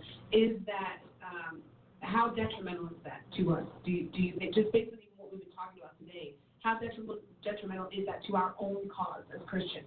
Well, I can tell you, let's go back to the question and the statement you just made. If they really want us to be down with religion, not talking about religion, not using it, why are we pursuing a one-world religion? So what they want is Christians now, because, see, the power is in Christians. That's the one thing they know. The energy that comes from Christians is unbelievable, and he has a whole thing on that. But because we produce the energy of life, Satan cannot get a life configuration out of himself. We are our new creation spirit of the configuration of God's eternal life. God kicked him out. God took it from him. If you read in Ezekiel, he said, I brought fire out of the midst of you. That means he took his power pack. He took his ability to have power. He took it out of them and all of those angels that fell with him. So they no longer have the power of life, which was why abducting Adam's sperm was important. So that now he gets two things. He gets at least a semblance of God's life energy, and he gets reproduction. That's why I don't trust Ancestry.com and all of those things. They are using your DNA to create a race of people that hate Jesus Christ. You wonder how we're going to get to Revelation where God is, he's lambasting the earth, he's destroying it, and the people are oblivious because that's that race. And they curse the God of heaven because these are people who are born. They're trying to get them born, not in wombs any longer, and all of that. Yes. These are people who are born to hate the God of heaven. And God got to destroy them with fire the way he did that first group with water and flood them. That's the only way. But see, before the first group, they merged biologically, and they became fused. But this group, they are not just doing the biological material. They're literally recreating a human being outside of the normal processes that will hate Jesus Christ, that will defend them, and that will literally help them annihilate Jesus' pedigree. Because that's what it's all about. So I did not know that. When I started, I said, God, I can't get off pedigree. I'm still on pedigree. But now I realize that the only alternative, the only counteraction to this is the new creation. We own the planet. We have the pure material of Jesus Christ. We are the only one that can do it. And that new creation, they can't stop. So that's why they have to get you out of the Bible. They've got to get you off Christ. They've got to make you hate the church. They've got to make you submit to other gods. All of that tattooing and piercing and carrying on, that was for another God. Those are markings that let them know you got a problem with Jesus Christ. Woo! Bye-bye.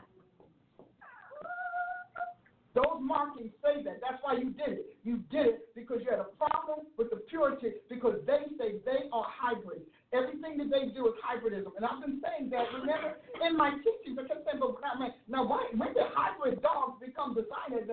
Because it's a human convention. Hybrid horses, hybridism. And they said the future is about hybridism. They no longer pure because you can't do anything with the pure but break it down. And if it won't break, that is why our soku is so important. Scripturally organic, culturally modified. Because when you look at organic, it's uncut, it's unmixed, so we are the pure offspring of the Godhead, and they don't want that in the planet. Why do you think they talk people out of evangelizing? We got evangelists who going out there talking about, I'm doing motivational speaking. Motivating them from what to what? Everything. This tactic is it's massive. It's massive. And if we don't come together in some large venue and start busting this thing open, we're not going to be here. They'll always be Christians, but they'll never know that they are. They'll never know what it means. And so why do you think we talk about we shouldn't be in politics, now they're in it. We shouldn't be legalistic, and they writing laws. You understand the gullibility of Christians, their naivety. That's why he said the children of this world are wiser in their generations than the children of light. What is he talking about? Look around you. Look around you. You don't want to finish school. We don't want to do this. We don't want to do that. We shouldn't have a church. You shouldn't sing praise and worship. You should be able to wear what you want. You should look like devils and fake like Christians. You should. Yeah. Why? Every Christian on the planet needs to look at this man's stuff. He's about to get a bump in his cell because it's good. And you know me, they'll tell you, I don't watch things like that. A lot of Christian things are kind of like, once you study it, it's my world, and blah, blah, blah. You kind of like know what the next line is going to be. And but so I'm just like, bless y'all, keep doing that. Amen. But I don't do it. But this, I have not seen anything laid out. He talks about the Nephilim, how they are still here, and what the Nephilim are doing today. And I'm talking about, he's not just giving his opinion. He's got scholars. He's got professors. He's got researchers, analysts. He is not just giving his opinion. He is telling you documentations. He tells you the name. So-and-so of nothing what. The doctor that takes all of the implants out. He has a whole thing that he's doing now. And they're trying to figure out what the implants are. And it's like they're kind of shattered in the people. But he said when you put them in a jar, they find each other. These little slivers of metal found each other and reconnect themselves in the order in which they were separated. We're late, folks, and if God has mercy on us, we won't be too late. Are you ready? Did you want to say something before? Take the money. That's fine. All right, so just to recap that, the Watchers is what you're looking for. The Watchers, L.A. Marzulli, The Watchers. And I think there are more available on DVD than actual streaming. Because I got them all. Yeah, because one of the streaming titles will show up but not be available, so they're like 20. Okay, the DVD. Mm-hmm. You don't have the DVD player. I bought one. Walmart. Let me tell you, and you know what? Since they're not involved, they're like $20, $30. I mean, you could just not go out to dinner. That's right. So go get a DVD player. And so we want you to sow. When you take this moment to sow, you can do Cash App. The tag there is Dr. Paula Price, or PayPal.me/Dr. Paula Price, or text to give 918-203-6625, right, Rachel? All right, 918-203-6625. Rachel's going to put it on the screen for you all. You need to sow into this. I want to remind you that you can become a partner of the Jesus and Paula show by going to takingiton.com. We are still doing that. We're still building partnerships, and we want to build those partnerships with you. So if you're saying, I want to sow every week. So we want you to become a partner of this program. So we're asking you to visit takingiton.com so you can find out how. Those are all the ways to sow, and you know that this was good. You know it was. You need to sow. Let's take this moment to do that right now. I also want to say to you, from what I told you, because many of you are like, well, Dr. Price needs to go around the world. Now you know why it's having a problem. Because those spirits speak to you, too, just like they spoke to me.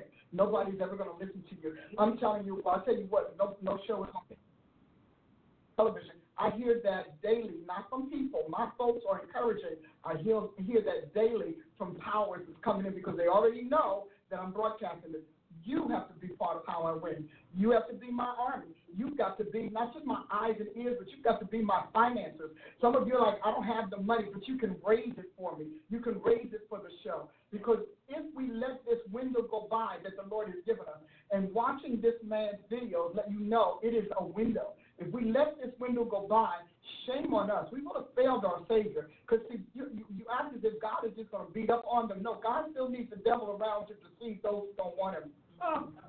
So you can't, because sometimes you're wondering why, but he can just, no, he's got, because remember, it's about free will, our choice. We must choose Jesus to decide whether or not this goes around. This man found somebody who believed him, follows him all over the world, videoing all of the things that he's finding. Well, I need somebody like that. I need people to finance that. I need a videographer. I need camera equipment. I need high-quality equipment. But you are how that happens. Because you understand, Satan has already mandated that we're going to be right here without you. And I know God is great, and he will do it. But the faster you respond, the quicker we overcome. And so I thank you. See you Sunday at the Congregation of the Mighty, where God stands. Boy, does that mean more. Okay? Where God stands. God